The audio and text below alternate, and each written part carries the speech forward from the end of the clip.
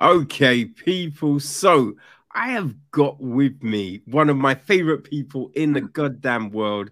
It's Miss Cindy Cooper Blair, who is an incredible artist, people. Cindy, thank you for jumping on. Thanks Appreciate it. for having me. Thanks for having me. Appreciate it. And it's good to No see you. worries.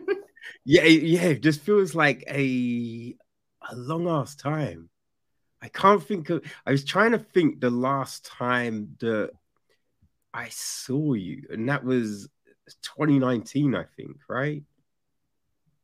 Like in person? Yeah, yeah. In person, that was 2018. We Was came the that summer of 2018? 2018. Yeah. Oh man. Yeah, it was a good time. Whew. Yeah, time just fuck. Yeah, time. I just feel like there's everything just kind of has merged and disappeared. I feel as things happened at different times when they did not. It's Yeah, weird. it's madness. Weird. It's madness. I Mm. just I just know because I think I had a memory come up yesterday on Facebook. Not yesterday, but in August, because we were there in Yeah, August. yeah, yeah, yeah. Yeah. Whew.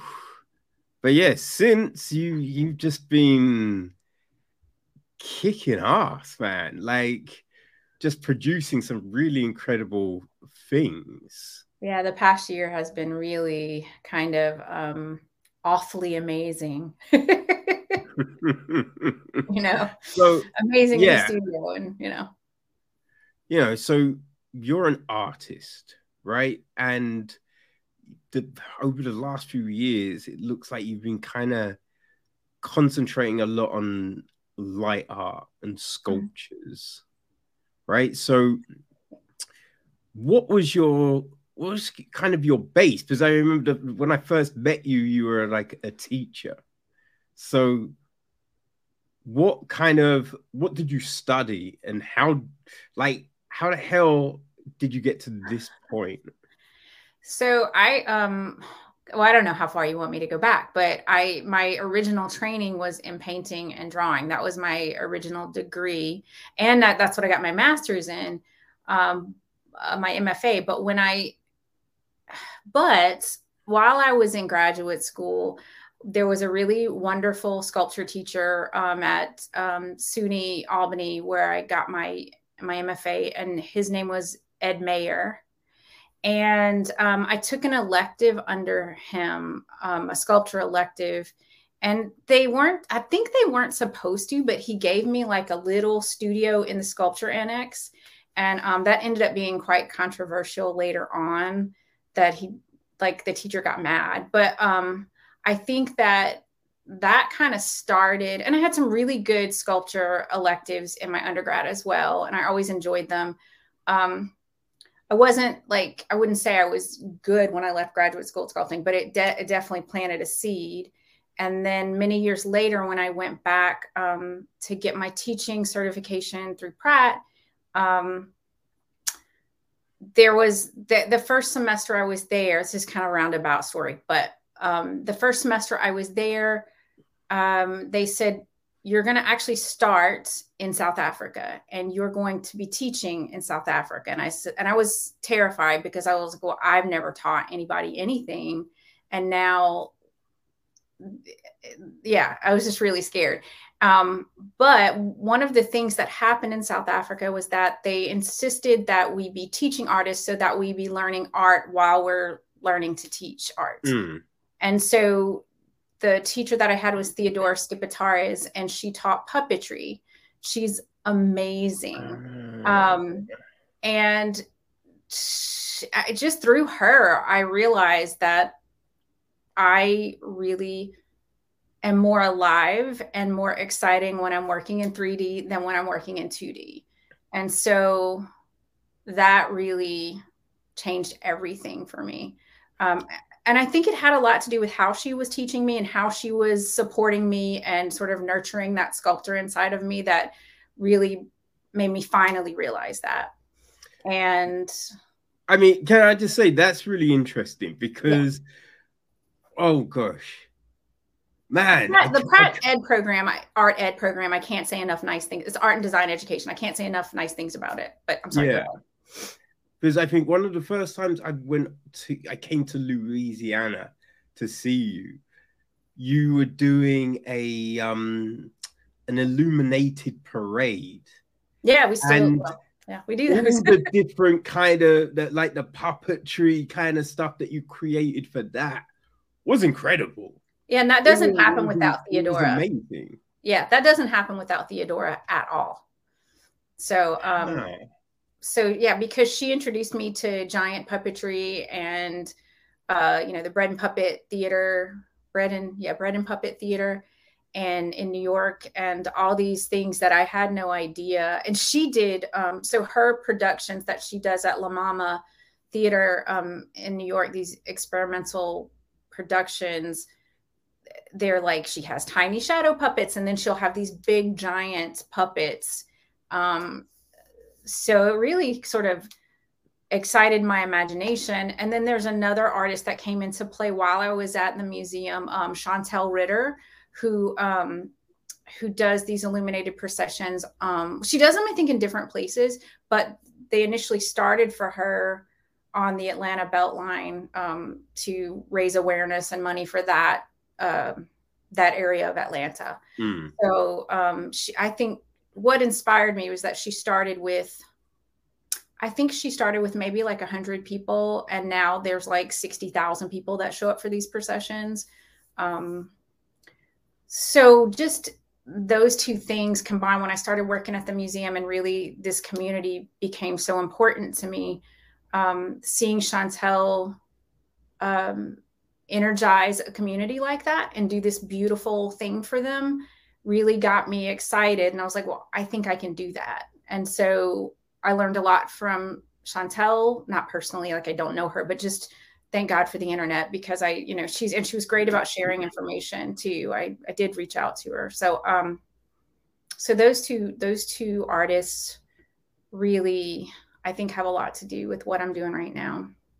Okay, because you kind of go from South Africa and then you're just like, oh yeah, so I was just like, oh yeah, I think I can do that, which is crazy, right? Well, it so took me a few years to get to that. It's a few years, but you go from South Africa, yeah, right, where you suddenly the kernel of this idea kind of really takes root, right? So you see all of that, and then eventually the journey continues and takes you to the Muse in Alexandria, right? Yeah, so that's our teen club. So yeah, then because I had this teaching certification from Pratt, and that gets me into the Alexandria Museum of Art, because I moved down here. I'd been in New York City. I taught for a year at a charter school there. And then I just teaching art / social studies, which is a whole other thing. But because I had that, because honestly, I had Pratt on my resume. I had that as part of the Pratt program. I did teach for a semester in museums and galleries, and I learned from all the museum educators in Manhattan, basically. Yeah. That was a great program, or it was really a class, but it was a whole semester. And I shared with them that I had done that. And because I had learned also at Pratt, I'd learned visual thinking strategies, which is its own company and program. And so those things actually were, as being part of that interview process and on my resume, my boss was like, yeah, we need those things here. So come work with us. And so that's how they need those things there. But practically, what had you done in the real world, right? What was your big experience of implementing some of these things? Well, honestly, not a lot. Like I hadn't really done, I'd always made art, but, and I had studied, but I have to credit our director for taking a chance on me, seeing those things in the resume, and then just saying, okay, yeah, like come teach for us. And I don't think either one of us, you know, there wasn't anything that said, oh, you're going to make illuminated processions or you're going to, you know, we knew we'd have a visual thinking strategies program at the museum. We knew that. And we knew that I would get more training over the years. We knew that I would be teaching family classes. And initially, that's really all I was brought on to do. And my director was in a place where she was trying to grow the museum and make us valuable to the community. And so when I would find a place that I felt like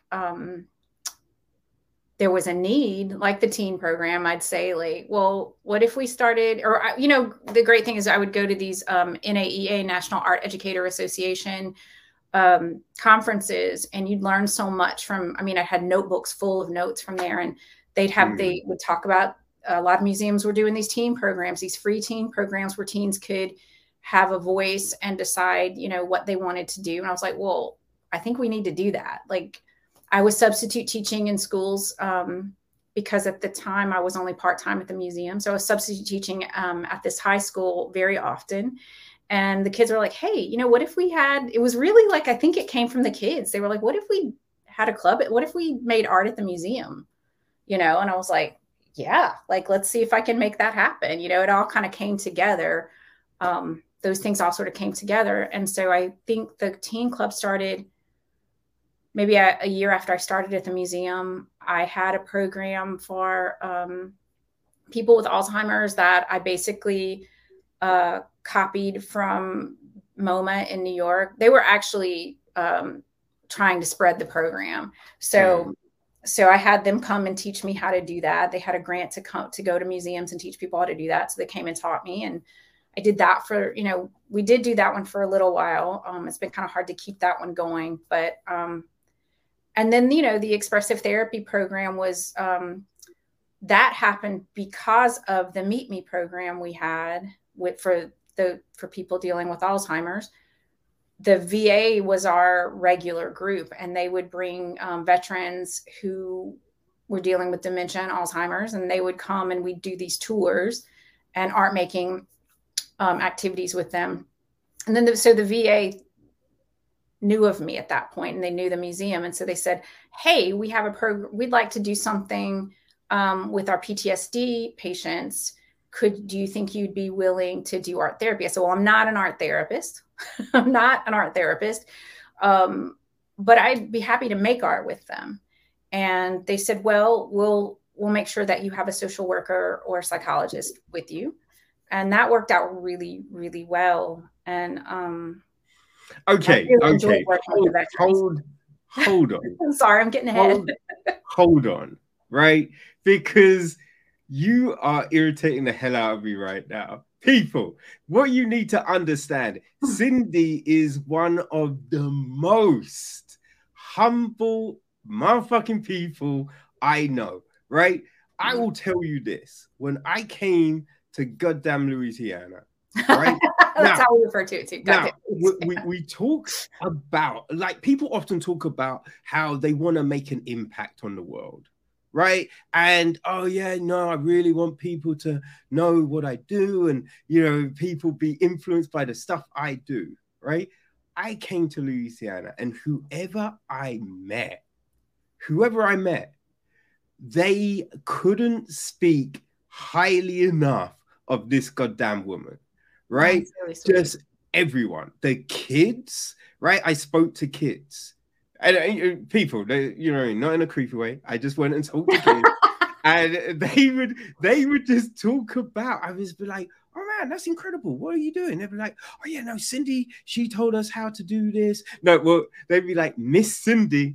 And it was so cute. Like, Miss Cindy, and she told us how to do this, and we're doing this, and she's encouraging me to do this stuff. Like, you talk to local businesses. There was a Tamp and Grind. Is that Tamp and Grind, man. The people in there love her. You had artwork on the lampposts and the town. Everywhere you go, they were talking about. I spoke to some vets they just love this woman. This woman has impacted her local community so much. And I'm not just saying that because I know and love this woman. You know what I mean? Because if I could take the piss out of her, I would do that right now. You know what I'm saying? But everything is just so for real. Just the work that you have done in your community and the way everyone just throughout the procession, right? There's usually with certain things, people, you bump into those cranky people and be like, huh, she thinks she's so good. I'm sure there are people who say that.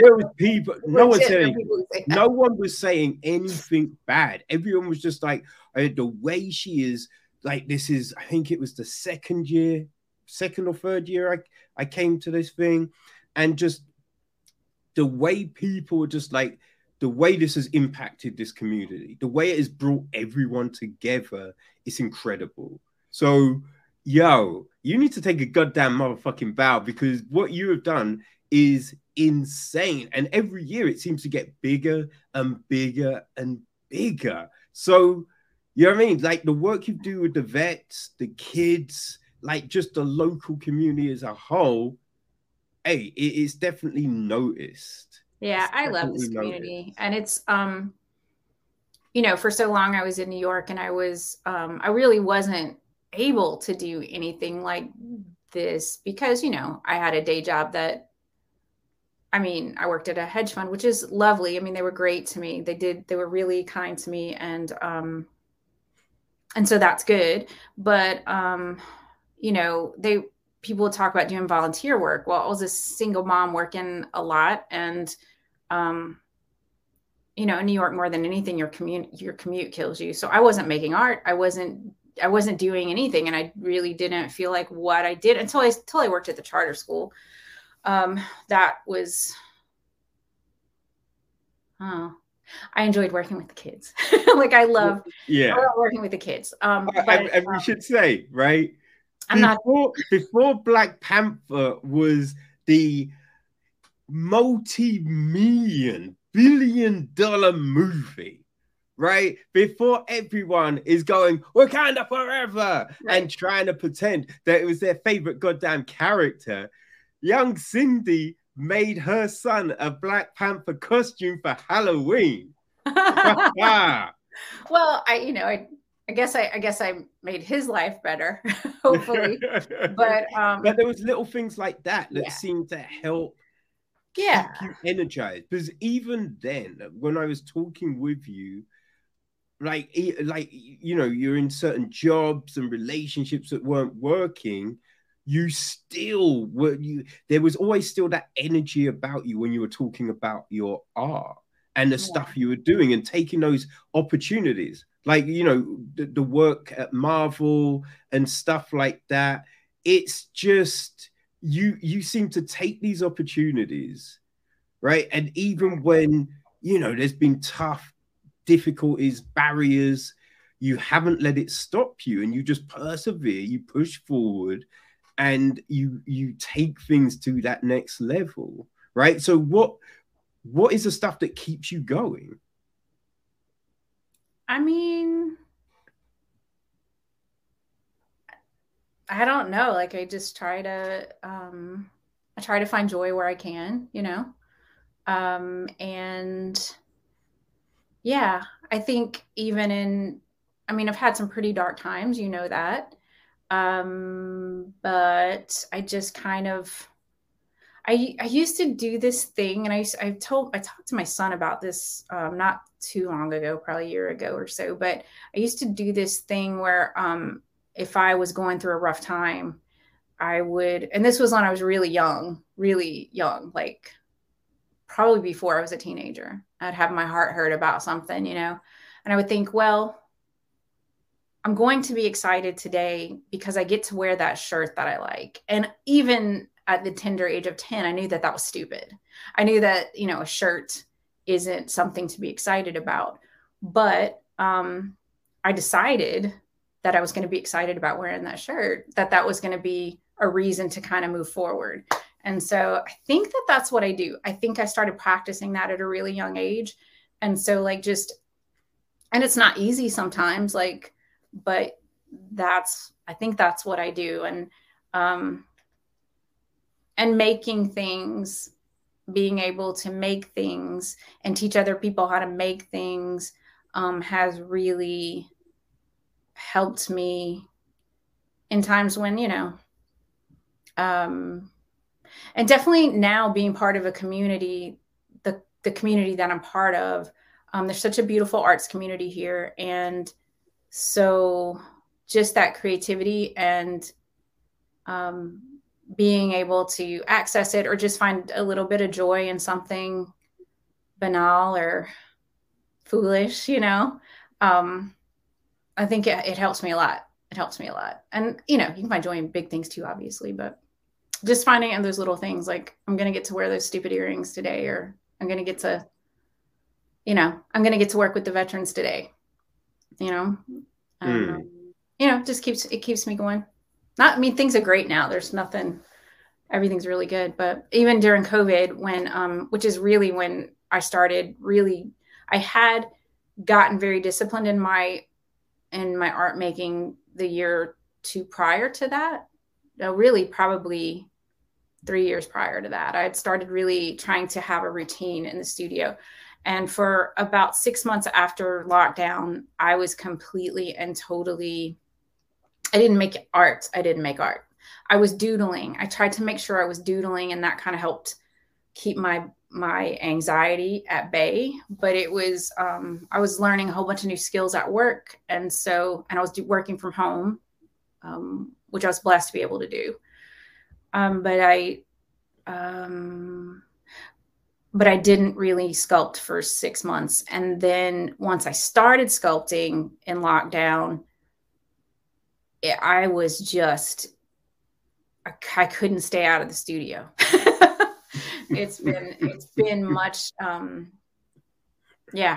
found a new medium, and I just kind of hit my stride, I think, as far as like the routine and the rhythm of it.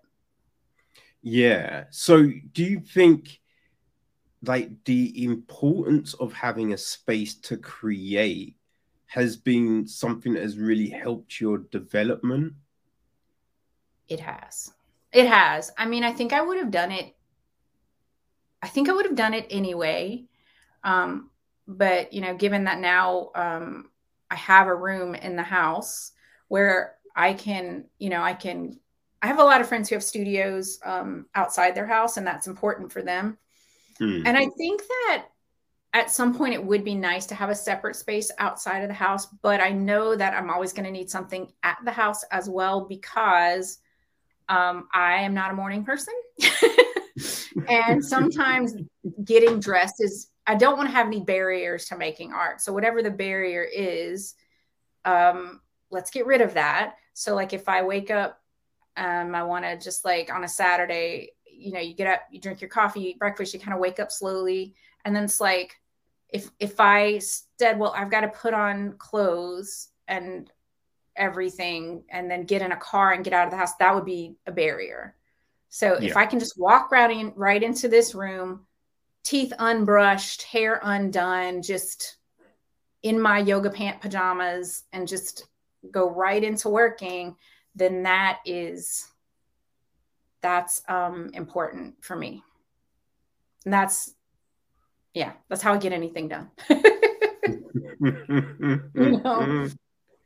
And what has been the thing that has kept you innovating, right? Because I think the fact, like, so you moved to the Muse, which is, there was a point where like you always wanted to do art, right? You always wanted to be creative, but I don't think you could even have envisioned yourself working in some place like the Muse. So once you get there, right, that's a huge thing. You're working in this Muse. You're directing how they communicate with their community.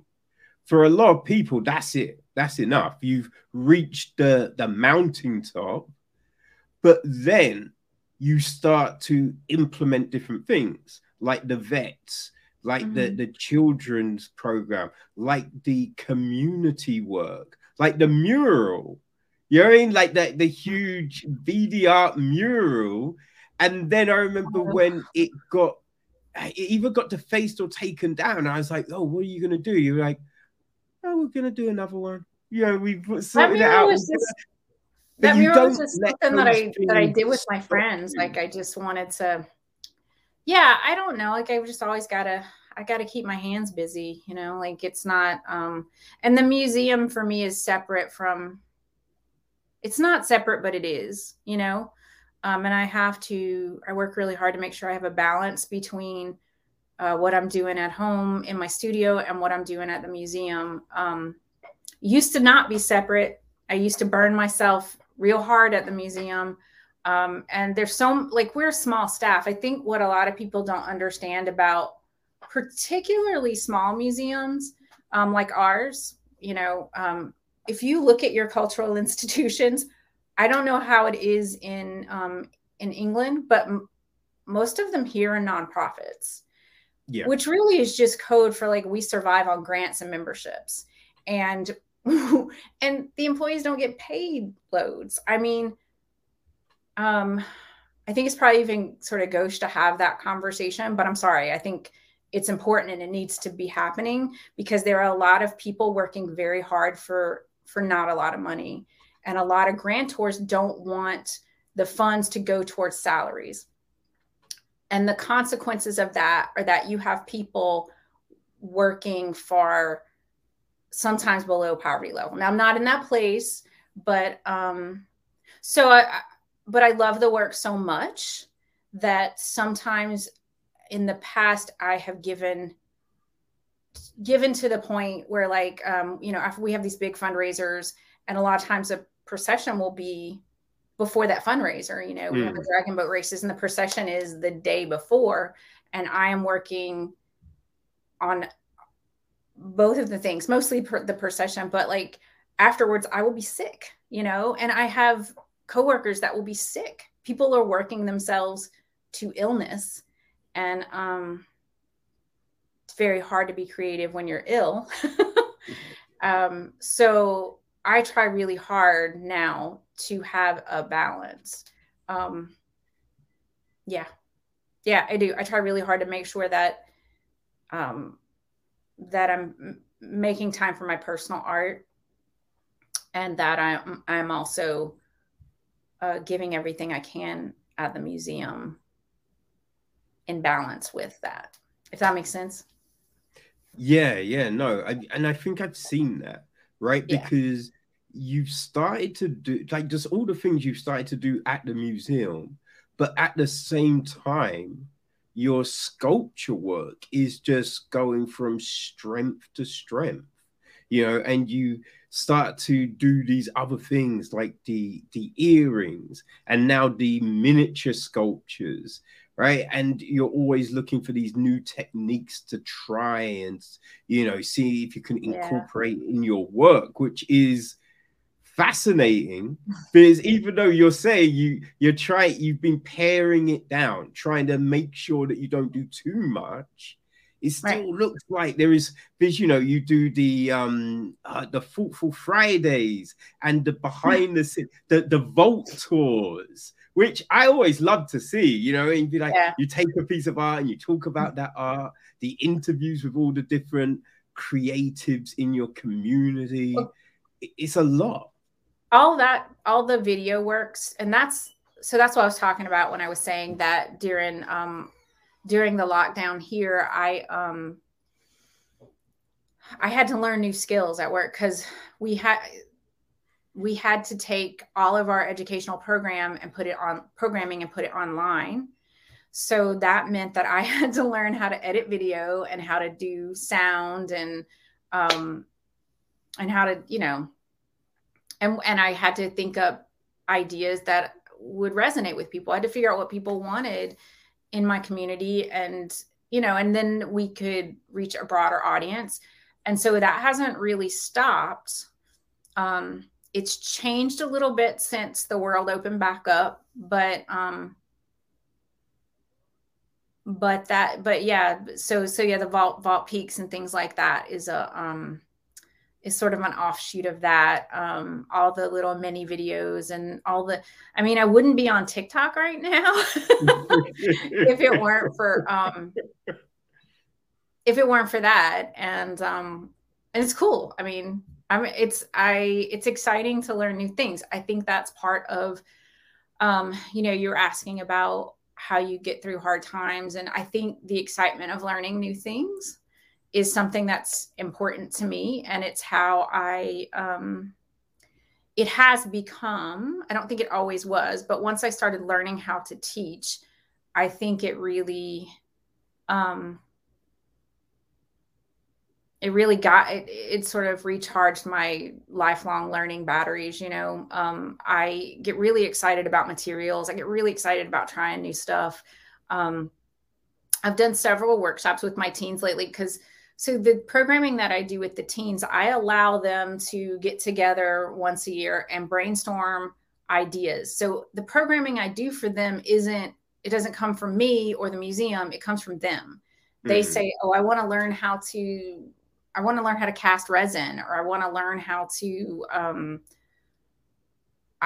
we want to do a Victorian murder mystery party play. And so I say, okay, and then I pull from the community and I'm like, who can help me teach these kids how to write a murder mystery play? And we luckily have a great actor in the community, Dan Forrest, who was more than happy to teach the kids how to do that. And then I have to sometimes, it's like, okay, well, I can't afford to hire somebody to teach them resin art. So I'm a sculptor. I'll figure that out, And I go and I learn how to cast resin, I learn how to do whatever weird art thing they want to do. It's just about learning a new skill or learning to work with a new material. It's exciting, and man, it helps me too. So I think that's part of it, is always being excited to learn a new thing. So video was very exciting. Not by any stretch of the imagination have learned video, but it's fun. It's fun to play with. Well, the stuff that you've been putting out for the museum, it's great. It's really enjoyable. And then you do the story time ones and just all the different things. It's just always fascinating. Yeah, thanks. And it's like, so you learn these different techniques, right? Now, when you're learning a new technique like the resin casting and stuff like that, do you always think to yourself, how can I incorporate this into sculpture work? Or is it just a matter of sometimes you're learning some new thing and then suddenly you see a possibility to bring it into your personal work? So yeah, sometimes, like with it happens a lot, actually. Like with the resin, I did some experimentation with resin in my work, and I don't think you're going to be seeing that because resin is stinky. Oh, it's terrifying stuff. Quite frankly, it is terrifying to work with. And it's expensive and really messy in a kind of dangerous way. You don't want to get it on your skin. You don't want to breathe it too much. And I don't know, So, but that said, I am glad that I had the experience. Now I do know how to do that. And if I ever have a piece that calls for that, I'll buy some resin and figure it out, Yeah. So it's fun. And, well, I think that the fact that I make light sculptures really came from the processions. I wouldn't be making illuminated art right now if it weren't for Chantel Ritter and learning about those processions and starting to do those at work. I wouldn't have even thought of it, honestly. So it does go back and forth quite a bit. And yeah, I love experimenting with materials. It's fun. Well, I think looking at your light sculptures, the way that has developed has been so fascinating, right? And just seeing the different shapes, sizes, way work with these materials, right? So what happens, right, when you're starting to do a sculpture?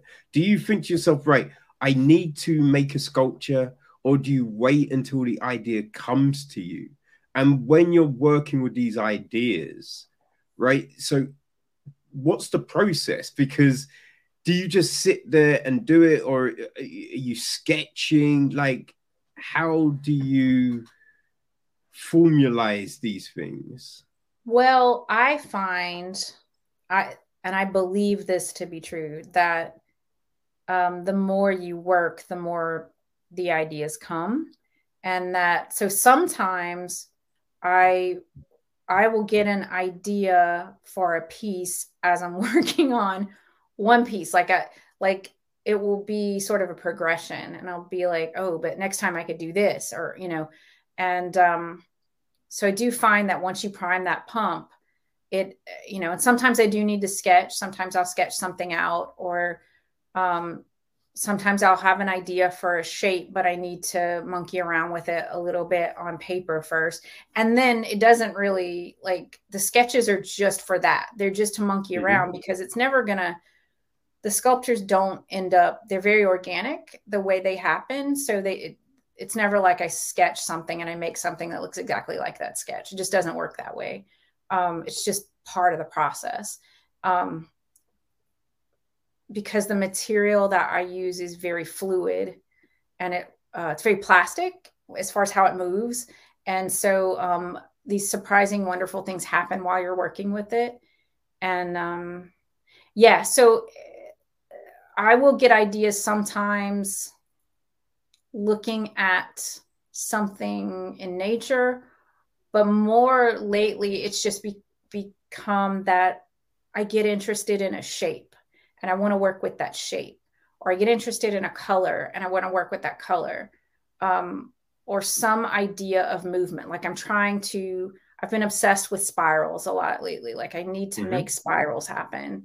So it's stuff like that. It's become more formal in that way. Like it's less about like, oh, I'm trying to, because it used to be, oh, I'm trying to capture a thing about this living creature like nudibranchs. I was obsessed with them for a little while.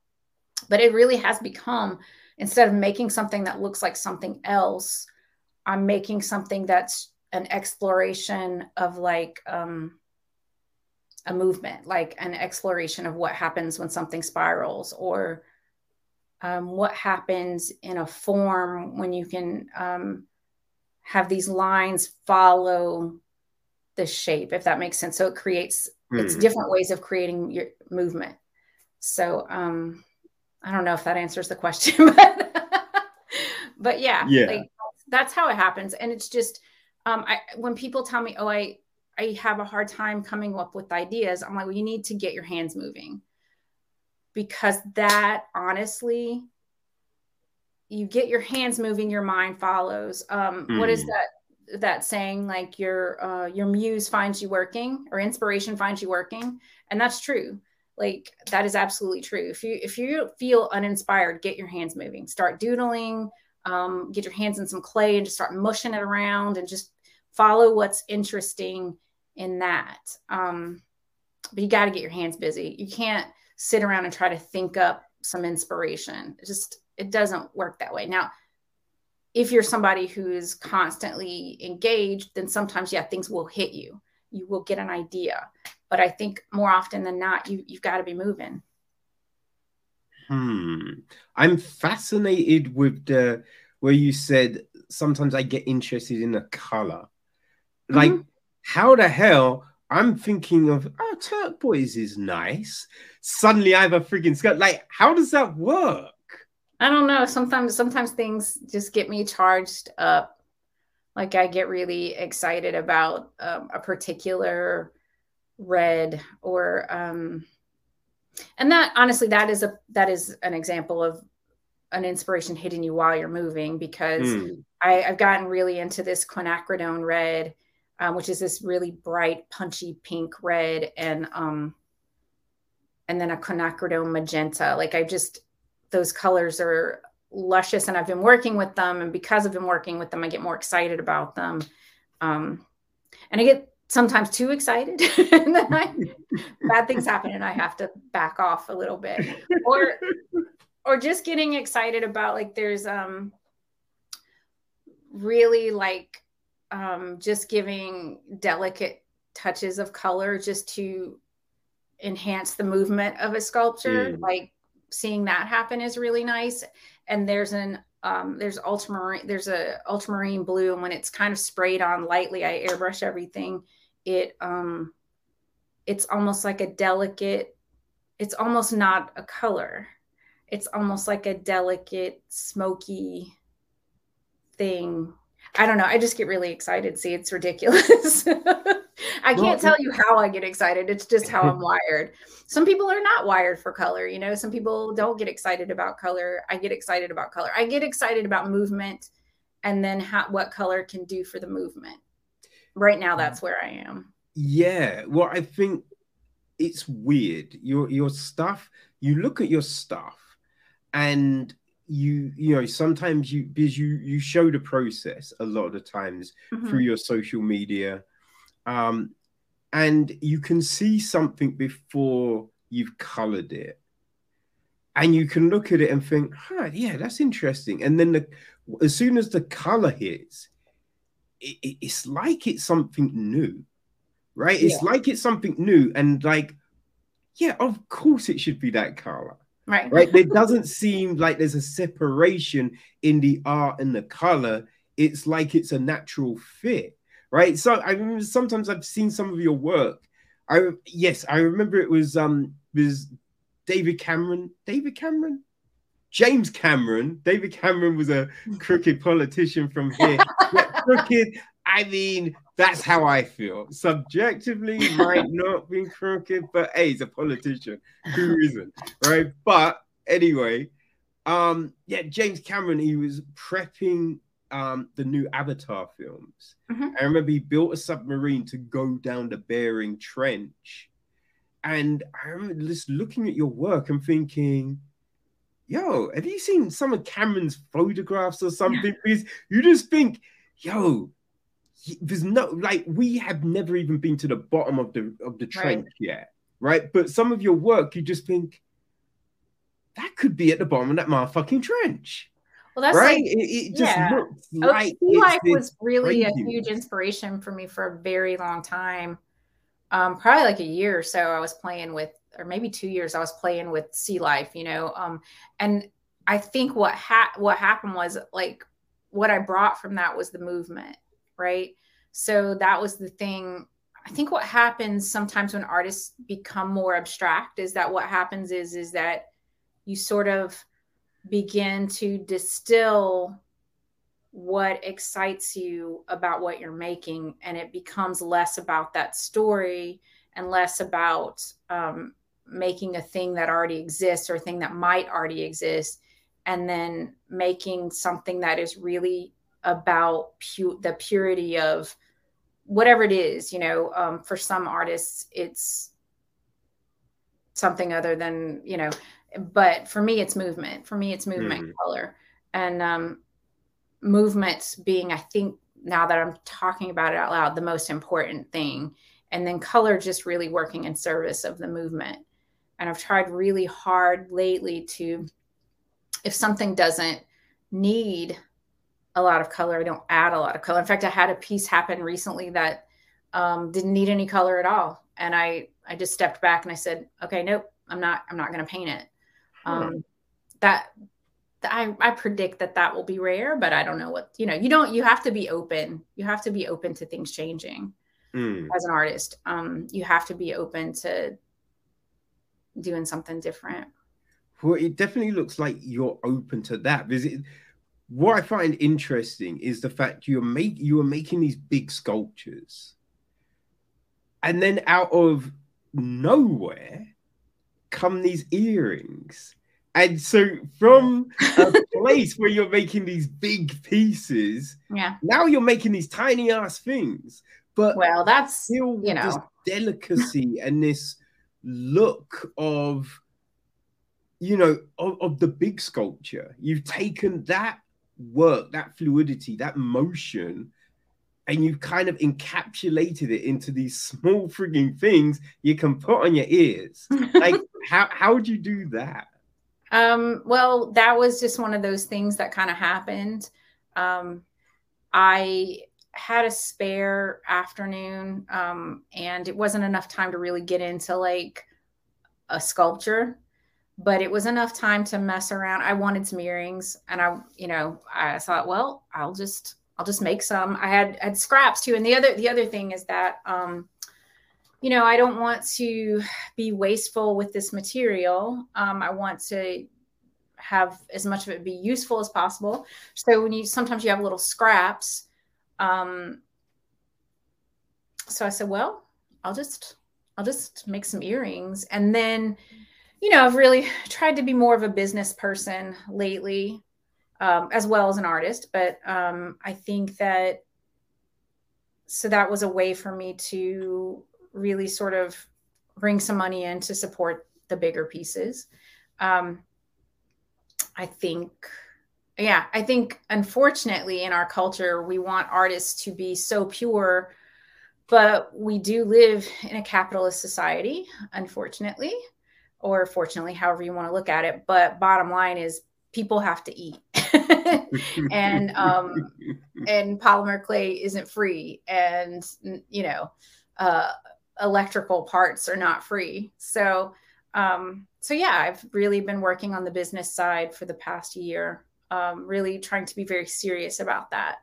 And yeah, I think it's starting to come together, gradually.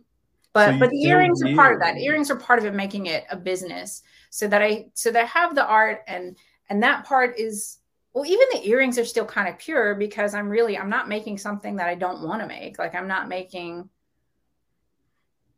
they're all one of a kind. So I feel pretty good about that. So yeah.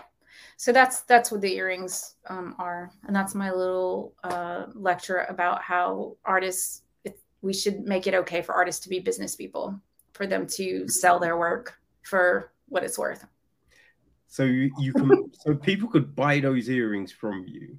They could. Well, not this pair.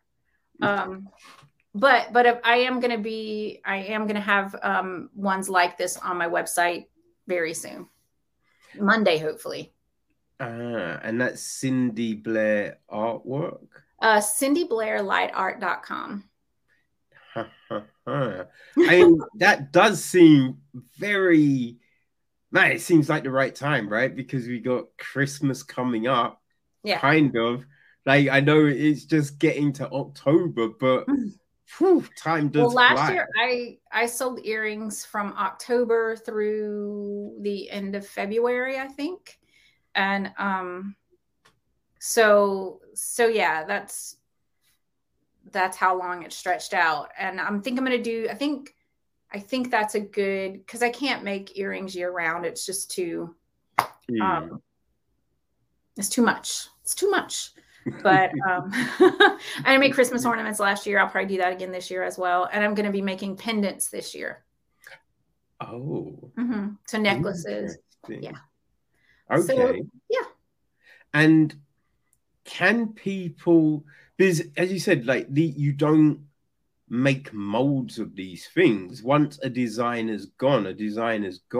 Yeah, you might have others that are similar, because I get excited about a shape, and I'm like, wow, I really want to, I want to perfect that shape, or I want that shape in that other color. So you might have similar shapes, but they're also organic, that yeah, you can say that yours is a one of a kind if you have them.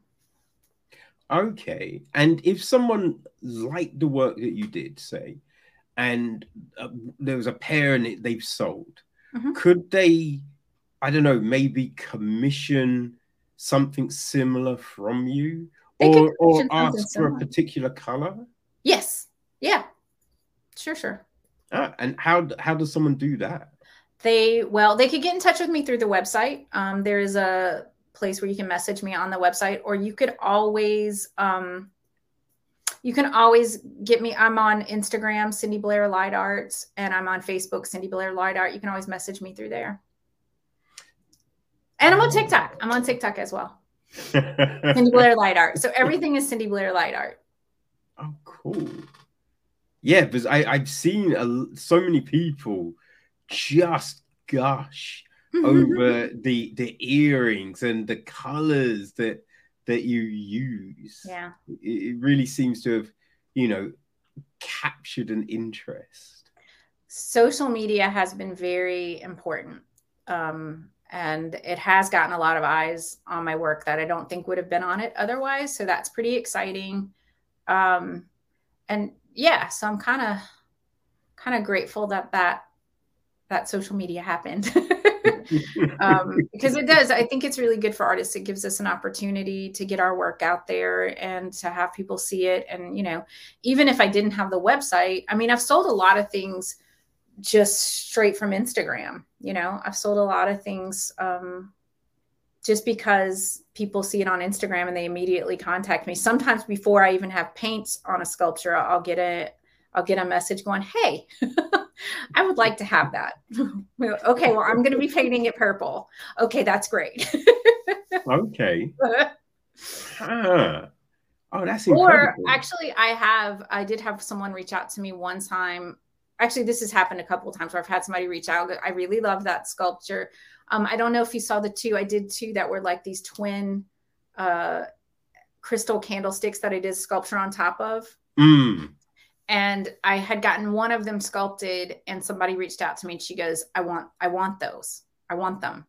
I said, yeah, because it's going to be two, you know, they're going to be a pair. And she was like, I want them. And I said, okay, well, I haven't painted them yet. What colors would you like for me to use? And she sent me some pictures of this beautiful sea glass green that she wanted. And so that's what I did. So I'm pretty open to working with people. Huh. And do you, because I know a lot of artists, they have like an artist mark. Do you have a mark that you put on your work so people know it's a Cindy Cooper Blair original? I don't. I don't sign the work in any way. I think that it's pretty. I think all my work has a kind of a look about it, but what I do is I actually have a specifically formatted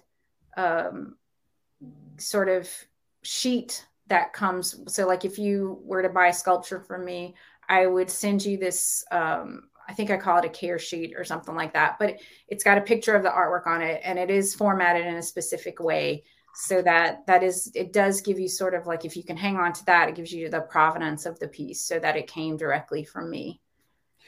Yeah, like when you grade a comic book. Yeah.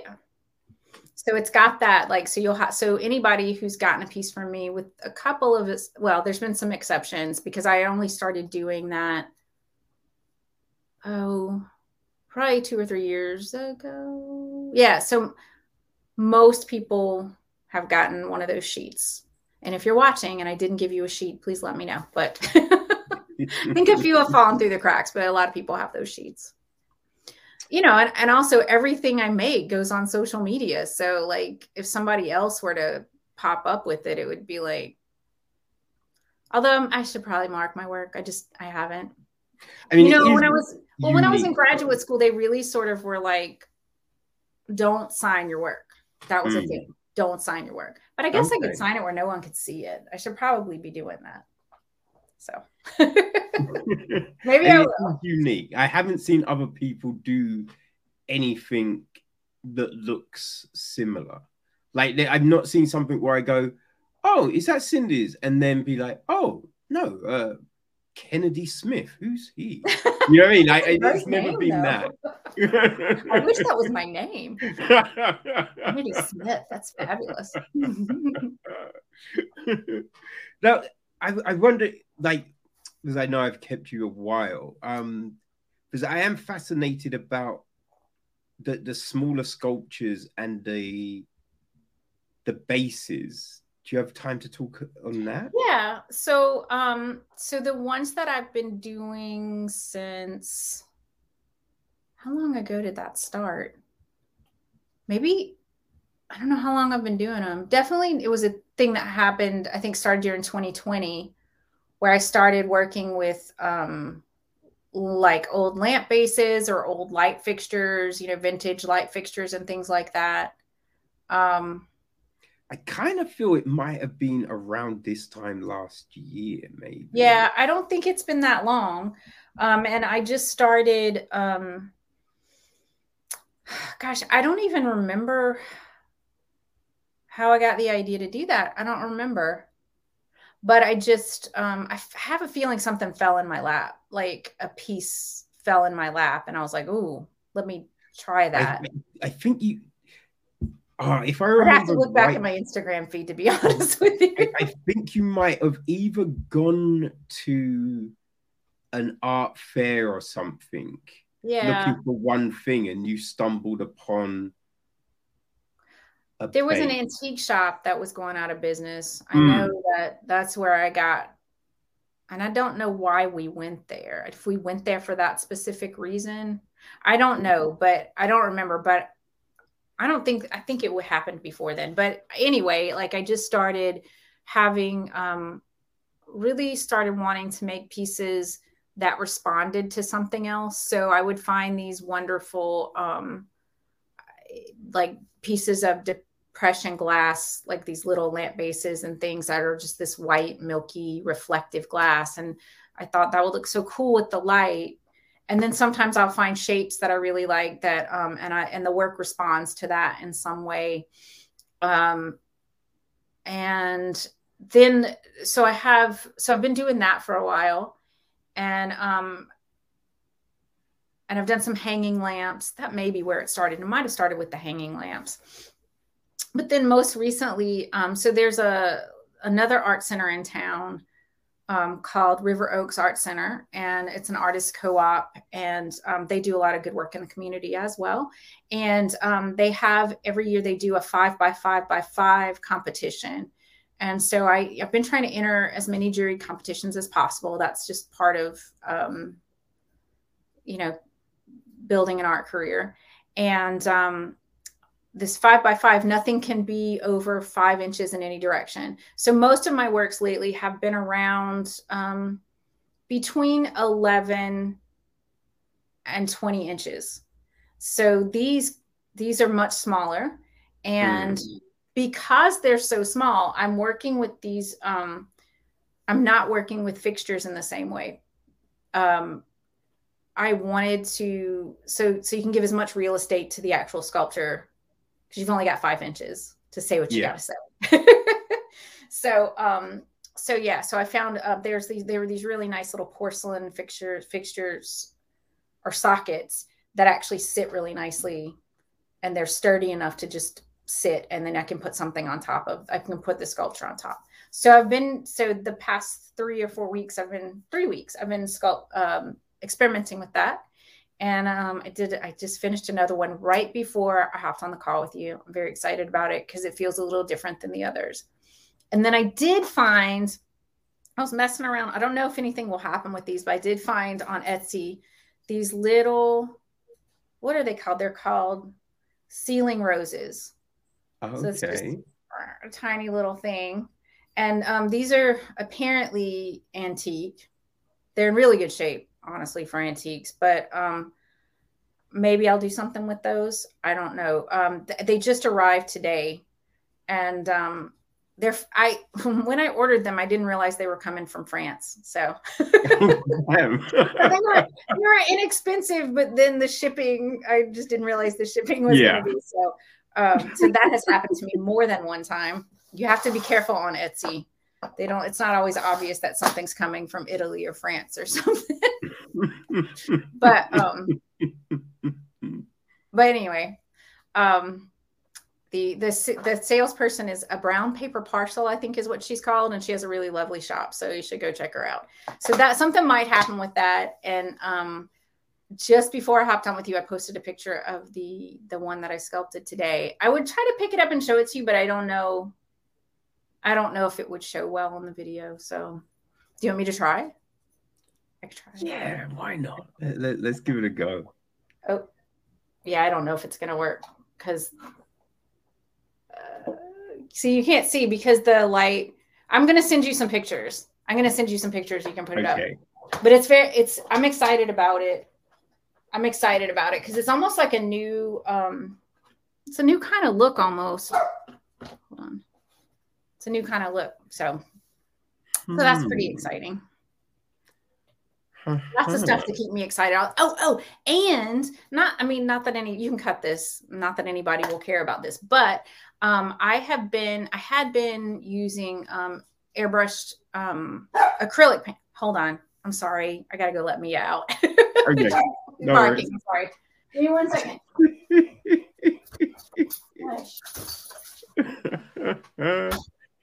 So yeah, this is Cindy's studio, people. Okay.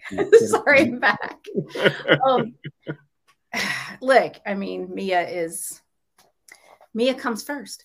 Okay, no, so I have been, instead of with these miniature pieces, it gave me a chance to experiment with using chalk pastels and sort of grinding them into a powder and then brushing it onto the clay or mixing it into the clay in a way that so that then that's the color and I don't have to paint it afterwards.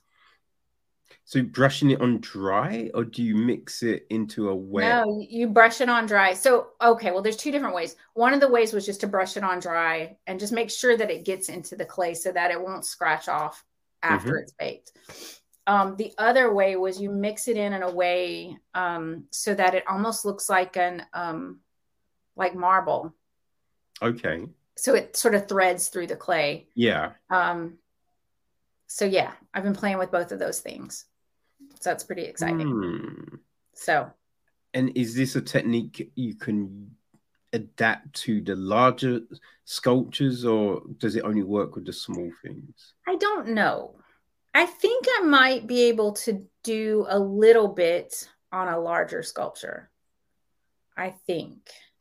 I am going to try to scale it up a little bit and see what happens. We'll see. Yeah. Stay tuned. I don't know. I think the way I did it today, maybe it would take, I need to buy some more pastels. I think it takes a lot. It takes a lot. I think, well, I guess it didn't really take that much. We'll see. I think I can is the answer. I think I can. I mean, like the little engine. I think. How long does a sculpture actually take? Because that's one thing I don't think we've actually talked about. Yeah. So, so the process that I used before I started working with polymer clay would take, 40, 50 hours, like a solid, if it was my full-time job, I would finish one in a week.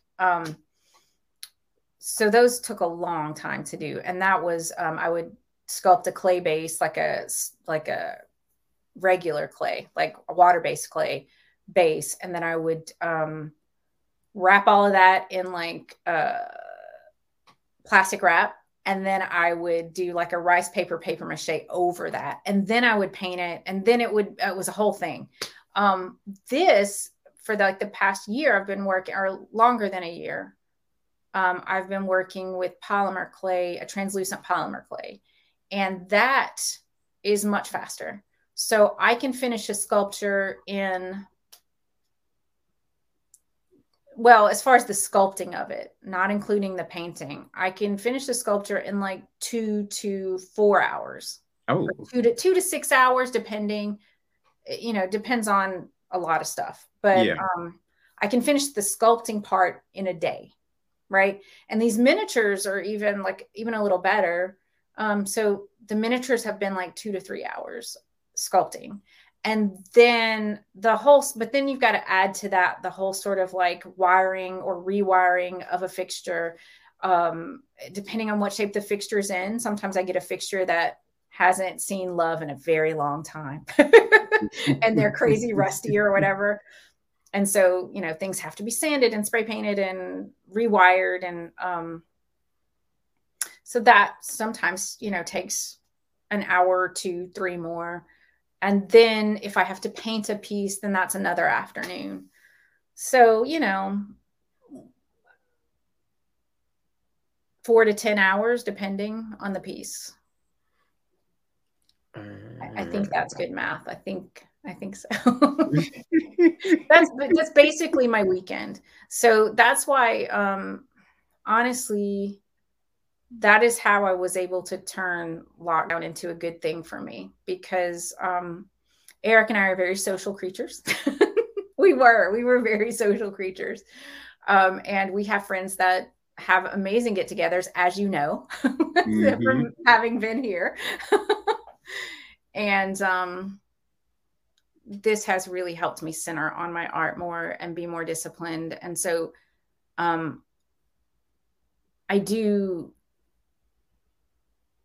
don't know. I'm happy. I'm happy with it this way. I still get to see my friends, maybe not as often as I did, but this is important, and it feels good. So I'm going to keep doing it.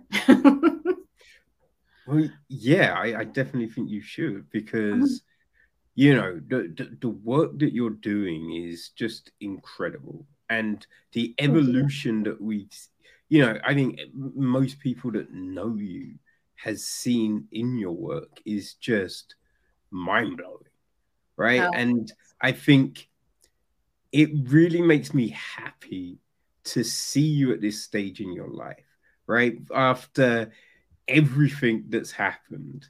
Everything. You know what I'm saying? Like the conversations we used to have online, the conversations in Chicago, and now you're here.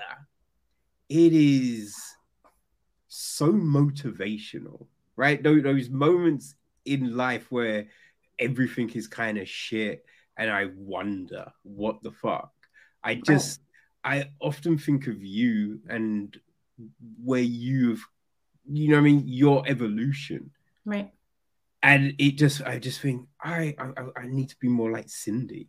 I need to be like that. So, you know what I mean? I think Kevin's pretty fabulous. Be Kevin. I'll be Cindy. Yeah. I don't know. Kevin ain't doing great. But I took some calculated risks, and they paid off. But I think I think that's the thing though, that you can see in just your growth and everything like that, that you haven't been afraid to take those risks. Right. You know what I'm saying? Like you moving here was one of the most going back to school, going back to Pratt after 11 years, and then moving here, and really when Eric was like, I want to be with you, and then just saying okay, and not knowing that there was an art community here. It was a risk, and there were friends who were like, I don't even know if I can be your friend if you do this, but it paid off. It worked. He was, this was the right fit for me. So, I'm grateful. I'm grateful that I was given the chance. So just by, so yeah, no, I mean it, and that I think that creating is like that too. You have to take the risk. Like, I think a lot of people are afraid when they get an idea or something, their own practice starts leading them down a path. They get afraid. They're like, well, that's not what I do. I'm a painter. I was trained as a painter. I paint. And you have to be, you can't be afraid when that's not working anymore. And your heart or your soul or your creativity or whatever is leading you elsewhere. I think sometimes you have to listen. You have to take a chance. It's not always going to work, but that's the making process. Shit doesn't always work, but it'll take you somewhere else. Yeah. And you seem to really take that journey well. You take that journey with openness and happiness, it seems. Like, just seeing the different, better than others. Yeah. I just remember the coffee. Is it coffee or the tea drawings that I remember seeing you do one time, which was Oh, that was the incredible. teens. That was the teens. The teens saw on Instagram or something that somebody was doing paintings with coffee, and they were like, "Let's do a coffee painting workshop." And and I talked to the owner of the coffee shop, and she was like, "Absolutely, you're doing it here." So, I mean, that's one of those things that came from just being open to the teens and what they wanted to do and their creativity. Yeah. And yeah, like it wasn't like coffee painting became a thing that I did, but I had fun with it for a minute. Yeah. I mean, it definitely like, yeah, being open to that, to their creative curiosity, right, has been really powerful for me. Yeah, I've seen you do print stuff to the Yeah. extent that you made the favors for your wedding. You know what I'm saying? You Oh, did those yeah. prints there. Well, yeah, that's where did that come from? That was something I learned. That was something I learned at Pratt, in the education program there at the in the art ed program. I learned how to do that, and it's a very enjoyable process. Some of these things that I get to do, it's not so much that it's going to be like my art or the thing that is my art, but sometimes it's just something that feels good to do on a Sunday afternoon with a few friends, couple glasses of wine. Like sometimes that's what it is. Sometimes it's just something that feels good, and that's healing in a way, the whole printmaking thing. There's another way that I learned to print make. And I think I learned that either that was an art teacher conference thing, or it was like it was something the teens wanted to do, but learning how to do this, like these rubber linoleum. It's not linoleum. It's like a rubber cut. And there's something about sliding your cutter through the rubber stuff. It's like very like, oh, it's so satisfying. And I remember bringing that to my veterans, and they were like, we could do this all day long. Like they were just like, it's so like satisfying. That there's some things that you can do in art that just are so physically satisfying. And I don't mean that in a nasty way. Like they just feel good on a level that's just sort of like almost like self-nurturing, if that makes sense. So yeah. Yeah, it's just fascinating. And the crazy thing is, I think about, as I said, like just watching your evolution is the way that it's inspired so many people around you. It's like your brother now makes wood sculptures. Your dad does metal work. Like Ava, she does paintings every now and again. It's just fascinating how you seem I don't think that stuff came from me though. I think it's just seeing you take these steps. It seems to have given other people maybe the confidence to explore their creativity. I mean, maybe I'm part of it, but I think I have to give my brother so much credit for also being a very curious, and he has surrounded himself within his own community with just really amazing creative people. And I've done the same. And I have to say that is huge.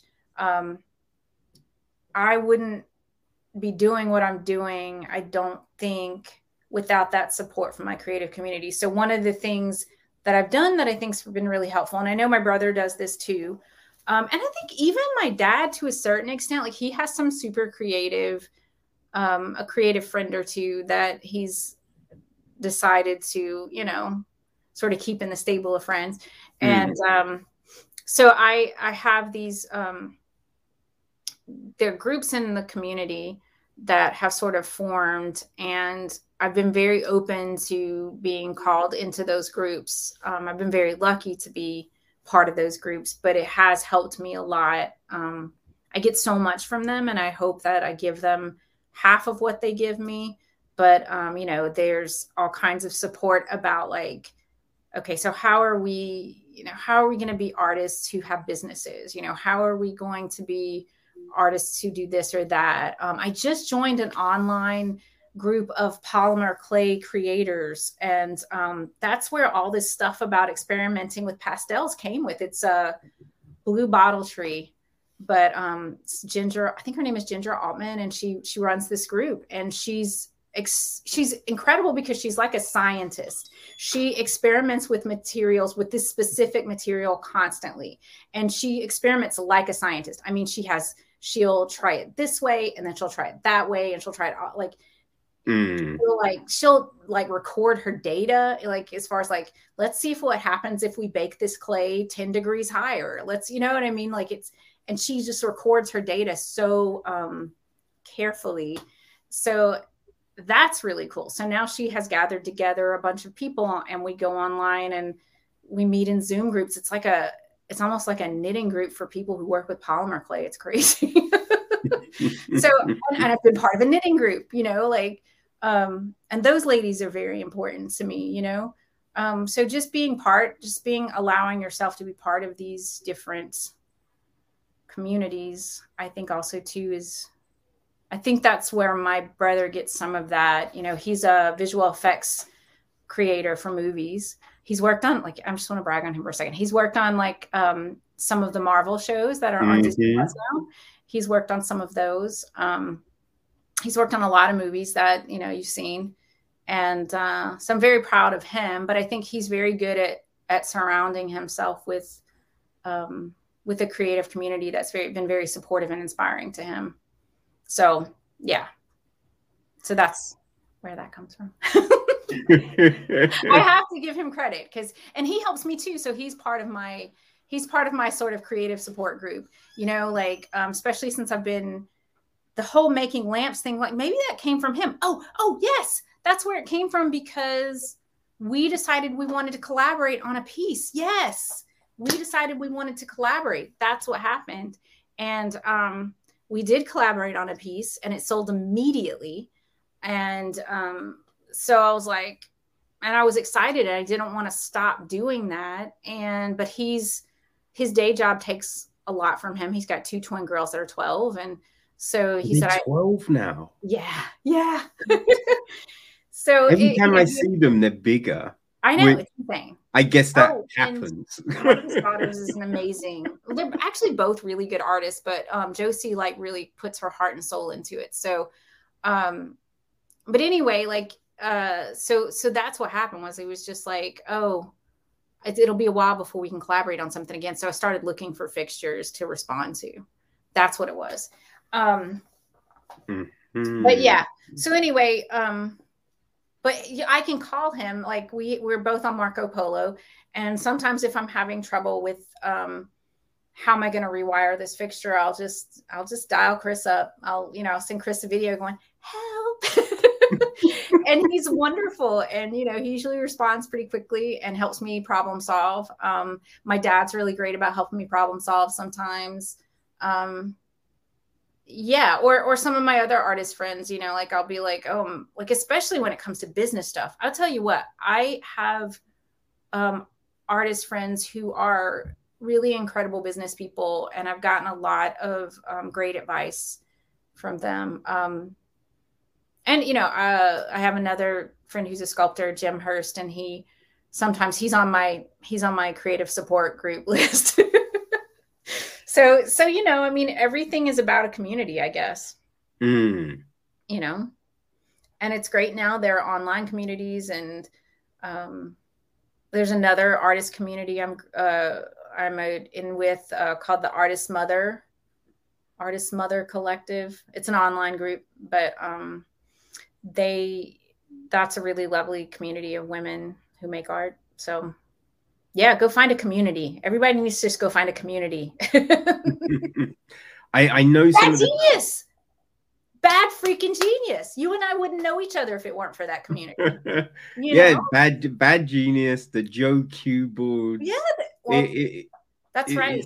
It started with Joe Q. How it all started. God bless him. because none of this, I don't know how much of this would be happening right now if I didn't know you guys. Talk about an emotional support group. Jesus. Boy, yeah. I might not be here. Those were some crazy times. I told Eric before, like, I think y'all are partially responsible for me being mentally well enough to have a relationship with him.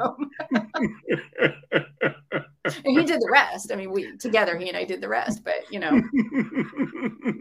if it weren't for you guys, y'all saw me through some shit, man.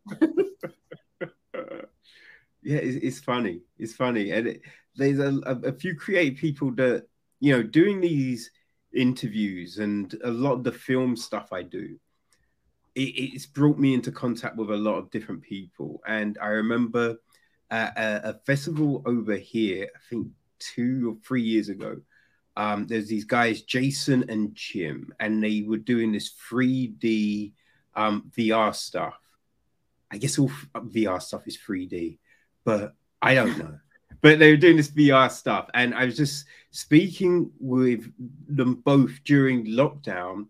And Jim has joined a lot of these photography and different art groups online. And because I remember I just started seeing him post a lot of photography. I was like, yo, where's this all coming from? And he's like, yeah, I joined these online groups and we go and we talk, and it's, about different cameras and the lenses and stuff like that. And so, yeah, talking to a lot of the, my friend Matt, he just had this, during lockdown, he was producing videos all throughout, and he just put them all together, and he had the film launch just earlier, no, it was September, in August. He had that launch, and watching him do this residency at this art installation place in Reading was just fascinating. So yeah, it's very intriguing seeing how different people work and kind of coalesce their ideas with other people. Yeah, it's exciting. I love that. I love that stuff. It's very exciting. Well, yeah, I feel that I'm taking up all your day. But yeah, we've got to go talk about being social. Actually, we're headed to Cigar. Splendid. Yeah, we haven't seen him in a really long time. Like I said, we don't socialize much anymore, but I remember when I came over, we went round his house and we just hung, and that was fun. That was fun. Yeah, but he's good people. Talk about like he's part of my my little, we don't get to talk as much as we used to, but he used to be a big part of my art support group when he was at the museum. So I will definitely tell him you said hi. Yes. Yeah. Give him his wife. Because his son's in the army now, right? Yeah. His oldest is in the Air Force, and his second son just is in, actually he's in the band at Northwestern with Jack. Oh, cool. Yeah, so they're both in college now. Yeah. Everything moves forward. Indeed. Well, again, tell people how they can follow what you've been doing and commission stuff from you. Well, you can find me at cindyblairlightart.com. You can also find me on Instagram, Facebook, and TikTok at Cindy Blair Light Art, LIGHT art. And if anybody wants to talk about a commission or anything like that, you can just send me a DM and we can talk about it. You can also message me through the website and I'll get that. But just let me know. They should also join your mailing list. Yes, join my mailing list, and you can also do that through the website. I need to get better about sending mails. Email blasts. I don't do it very often, but I need to get better about it. It's one of those business goals I have.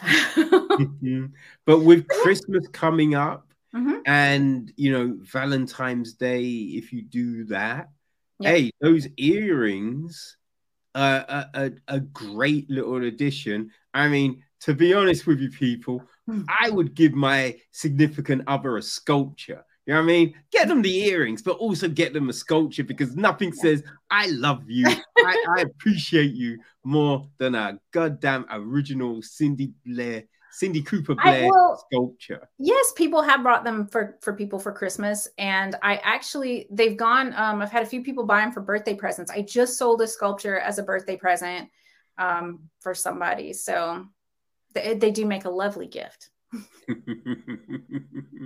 Splendid. Well, all this information, all Cindy's socials will be in the episode information. So people, go follow her. Just being able to see the different stuff she does over, months and whatnot is fascinating. Like, she often does the painting online and stuff like that. So it's a real treat, people. Follow Cindy. She is an incredible person. And Cindy, I appreciate you spending this time. Yeah, can I really quick plug the museum too? Yes. If y'all want to see some really great art content, the Alexandria Museum of Art, you can find us on Instagram and Facebook and TikTok at the Alexandria Museum of Art. They've got the YouTube channel. Yeah. Oh, yeah. We got YouTube too. I always forget about YouTube. We got YouTube as well. And our website is themuseum.org. Cool. Thanks. And have you got a procession coming up at all? Or? We do. I'm a little nervous about it given the state of everything. Hang on one second. I'm sorry, Kevin. All right.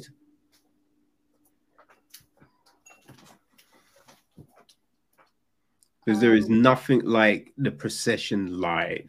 You might see, you'll see pictures and you will be flabbergasted, but seeing it live, woo! Yeah. So, we have a procession coming up on October 16th. There will be video of that for sure. Well, I'm hoping we can get some drone footage. That would be so cool. October 16th, I'm a little nervous about it given the state of COVID and everything, but we are going to try to be as safe as possible. I'm going to make everybody mask, and apparently our numbers are down in this area. So from recently, I mean, still think they're pretty up, but yeah, so I'm excited about that because that'll be the first one we've done since December 2019. So everybody's pretty excited, I think. So yeah, that's happening, and that'll be a beautiful, hopeful thing. Yeah, bringing that light to the community as you always do. Doing my best. Thank you, Kevin. Thank you so much. No, thank you for your time, Cindy. Yeah. I'll talk to you soon, okay? All right. You take care. Bye. Okay, so I think it was a few weeks back. No, it's probably a month or so ago, right? I heard about a new Netflix show called The Chair. So it was going to be starring Sandra Oh, who I do enjoy. Right now, there's some things like I don't watch everything she's in, right? I tried Grey's Anatomy back in the day, and it was one of those things that was interesting at the start, but just became irritating, right? So I think I maybe did the second season, or I ducked out halfway through. I forget. I tried Killing Eve. You know what I mean? That frustrated the fuck out of me. No. I was talking to a friend about this the other day, right? And I was fine with it until my man got killed in the nightclub in the first season. Because I'm just like, homie's meant to be a spy. No way is a fucking spy not gonna realize someone's following him, right? And then he's not going to go into a nightclub where he cannot assess his surroundings and put his ass at risk. Like, it was ridiculous. So, yeah, I was not about it. But Do you know what I mean? Like, I liked Sideways and some other shit she's been in. So I was down for it, man. I realized this was a long tangent into, I checked out the chair. Right? Essentially, I checked out the chair. Okay, people? So, this is, it was directed, all 6 episodes. It's a 6-episode series, essentially, right? Roughly half an hour. You know what I mean? 25 to 30 minutes an episode. All of them were directed by Daniel Gray Longino. And it was written by Amanda Peet, Annie Wyman.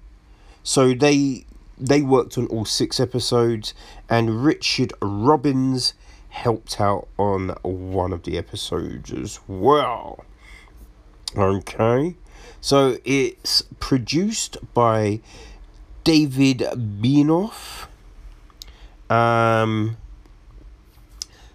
Bernadette Clawfield, Longino, Pete, they were involved. Hamed Shukat, DB Wise. So I think this must be under Beanoff and Wise's Netflix deal thingy thing, right? That's what I'm assuming. Tyler Romari, Richard Robbins, and Sandra Oh. So they were all producing in some extent on the series. Music is from Stephanie Economou. Cinematography is Jim Froner. Edited by Jay Doobie. Production design was Grace Alley. And the cast. Well, as mentioned, okay, it's starring Sandra Oh. She plays Ji-yoon Kim. And we also have Jay Duplass, right? Those motherfucking Duplass brothers. Only one, but hey, Jay's always good. You know what I mean? And he plays her, Kim's best friend kind of thing. Bill Dobson. So we have Everly Carganilla plays Kim's daughter, Yoo-hee, or otherwise known as Juju. We have Bob Balaban, who plays Elliot Rentz, one of the teachers at the school. We have David Morse as Dean Paul Larson, Kim's boss. Holland Taylor plays Joan Hambling, another of the teachers. Okay, we've got Frank Sanos, who plays the English professor, Professor Core. We also have Nana Mensa, who plays Yaz McKay. Also a friend of Kim, and another fellow in the English department. Okay, so we've got Ji Young Lee, who plays Habby, Kim's dad. Yeah. And we've got a lot of the students played by Ella Rubin. Jordan Tyson, she plays a girl called Capri. Darius Fraser plays a guy called Kareem. Vinny Costanza plays a guy called Dustin. Shay Guthrie plays Shay. Simone Joy-Jones plays Joy. Yeah, and there's a lot of other people involved, essentially, people. Okay, so the gist of it is this: Dr. Ji-young Kim, as she navigates her new role as the chair of the English department at prestigious Pembroke University. Ji-yoon is faced with a unique set of challenges as the first woman to chair the department and as one of the few staff members of colour at the university. Right, so yeah, I mean, I'm sure you can imagine some of the pitfalls, you know what I mean, that are involved with all of this. And, you know, they definitely try to, yeah. Oh, I will say, Pete and Wyman did create the series as well. Anyway, but, yes, so, you know, they're trying to address a lot of the things that I feel have kind of come up over recent years. You know, when you think of stuff like that we've seen with Jordan Peterson, right? And stuff like that, you know, that's all, we're addressing those sort of subject matters here. And it's, look, essentially, this isn't a bad show. I thought there was a lot of promise here in the characterization, right? Not looking at the story, but I thought a lot of the interactions between people felt genuine, felt good, right? I think the stuff between oh gosh, what are the names? Frigging names, you know, Kim and or I should probably say just Ju Yun and Bill. Like, those interactions felt very good. You know, when there's a scene, right? Because and I don't think this is a spoiler plot. Right, there's stuff in here about the fact that Yuju doesn't speak Korean, right? But there's a moment in it where, because, you know, Yuyen's like, you know what she does? She knows a lot of the stuff, right? She just doesn't really want to, you know, talk it all the time. But there's a moment where she, you know, she says something at a pivotal moment that really works. And there's this really nice little heartfelt moment where she gives her mum a hug, right? Both, you know what I mean? They worked, right? It was very good. And I think, yeah, a lot of the stuff with Bill's very good. And, you know, there's other interactions that felt honest, like with Ju Ying and Yaz, or Joan, right? All of that worked. With Habby, there are some subtitles, I will say that, there are some subtitles, which, you know, but it was slow. Wasn't super fast, so I was able to follow it. And then you can, you know, pause. Pause works. You know what I mean? But yeah, that all worked, and it felt good, right? Those little things. And there were certain things that get pointed out, like in this baby birthday party, some weird thing.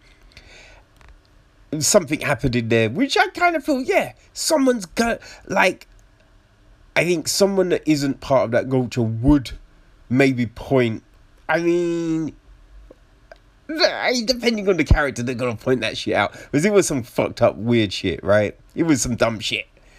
So there is that. Then I just felt there was a few other things that were a few things were a little off. right? I did think, because there is this whole thing about triggers. I mean, you knew there would be, right? You knew there would be. So how did they handle it?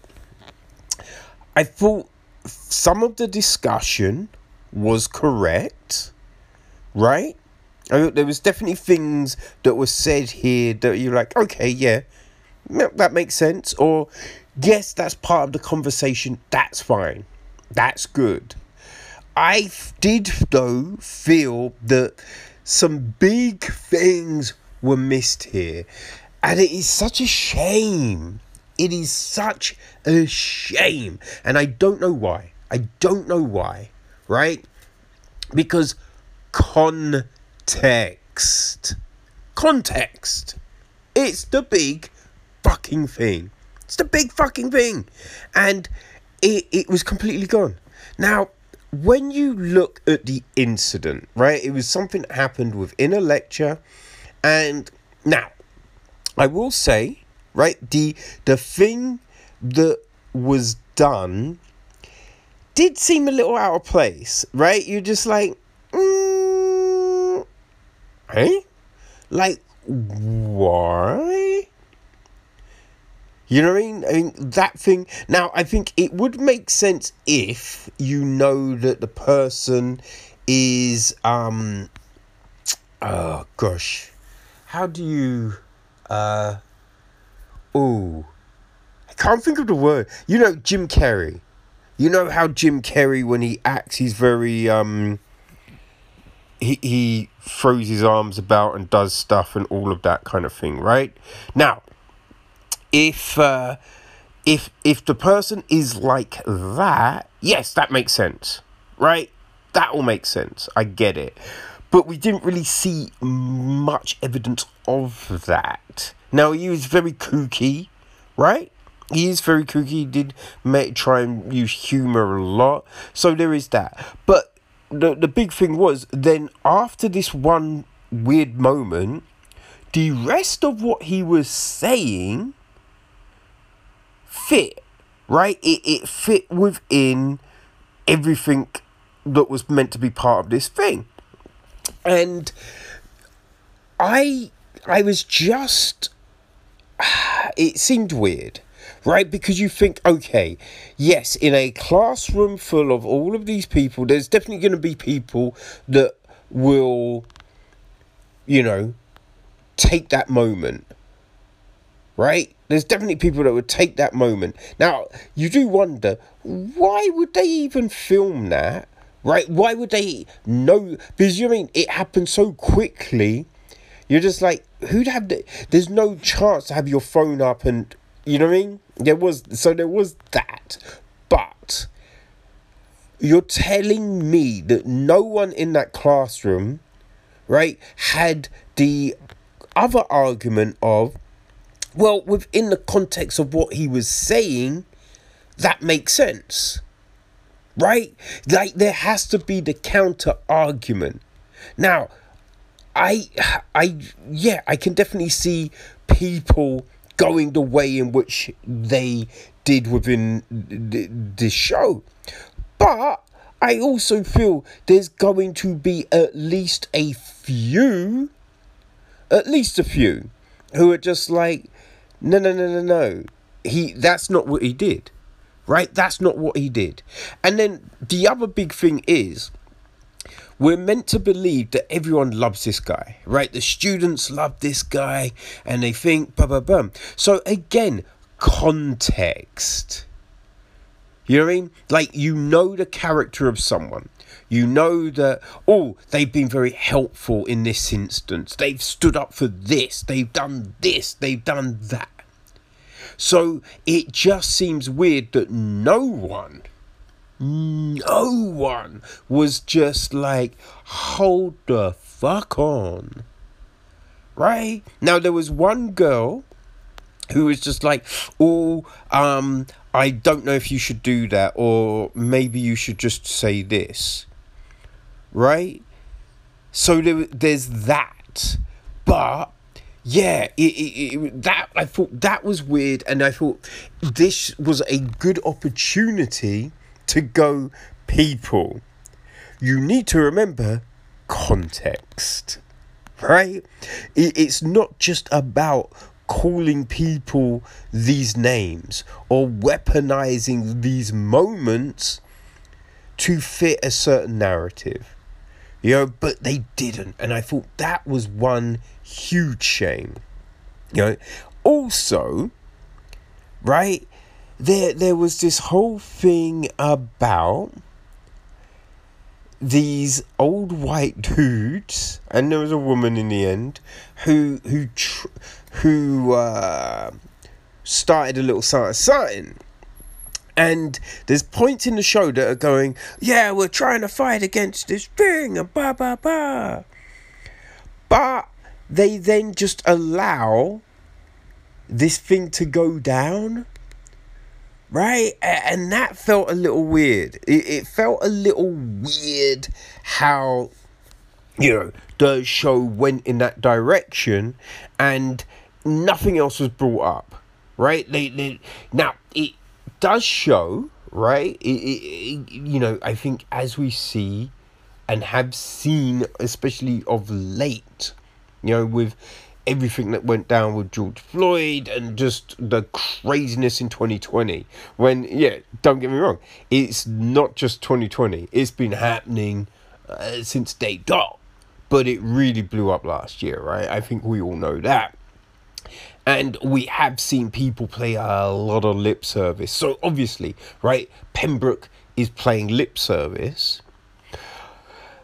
But the way it all kind of unfolds, right, I feel people would have said certain things. You know what I mean?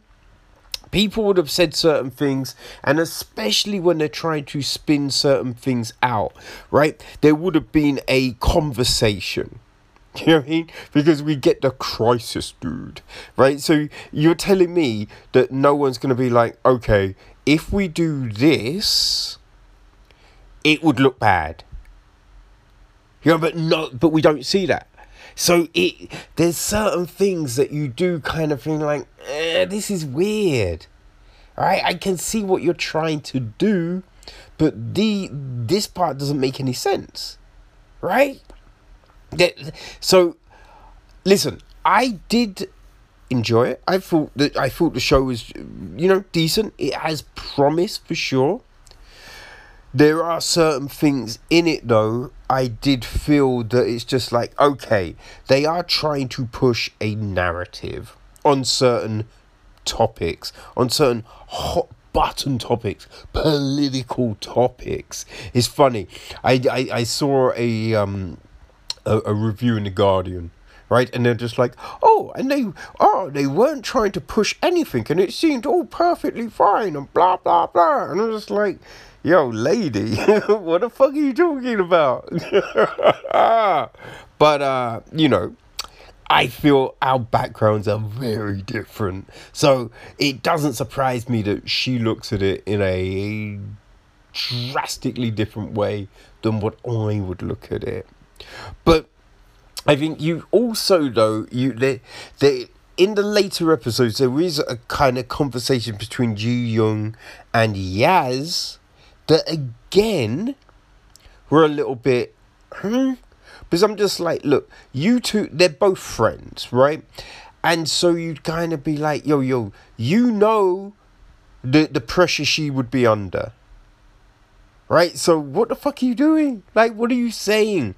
And it's fine to have disagreements, it's fine to have this, but I kind of feel people will... A lot of people will bring that up. Like, yo, why are you... Look, how long the fuck have you known me? Why are you coming at me like this? This is fucking ridiculous. Then the person be like, oh, yeah, but from my point of view, right? Which is fine. Or, fuck, you know what? You're right. Sorry, man, I'm just stressed, right? I shouldn't have flipped out because I know your character, right? But we didn't see those conversations, and it's just like, we should have seen those, right? Again, the way it kind of ends, right? It ends with this transition, and it's just like, there, right? What we end on is still, now, I find the word irritating, right? But it was used a lot in the show. White privilege, right? But it ends on this thing that doesn't kind of distill or detract from that notion, right? And you're just like, it's kind of still, back to the old ways to a certain extent, right? So we're not addressing that. We're not talking on that. It was a little odd. Ain't gonna lie. But I mean, I can see this being a hit. I can see this being popular. I can see it getting renewed.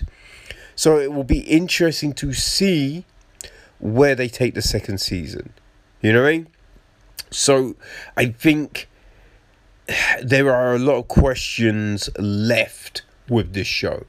So I'm going to wait and see, because I feel the second season will let me know, is this worthwhile or not, right? Because as I said, it's not terrible by any means. There's some good stuff in this, but it's how are they going to run these storylines? Are they really going to be a little wishy-washy on some of these topics, or are they going to be a bit more hard-hitting, right? So, yeah, I think season 2 will tell us that. But, if you like Duplass, and the other talented individuals in the show, there is a special guest appearance in, I think episode 3, maybe 4, right? But if you enjoy these peoples, yeah, go check out The Chair. As I said, look, 6 episodes, half an hour an episode. Man, you're going to breeze through it. All right? So it's on Netflix right now. People, enjoy.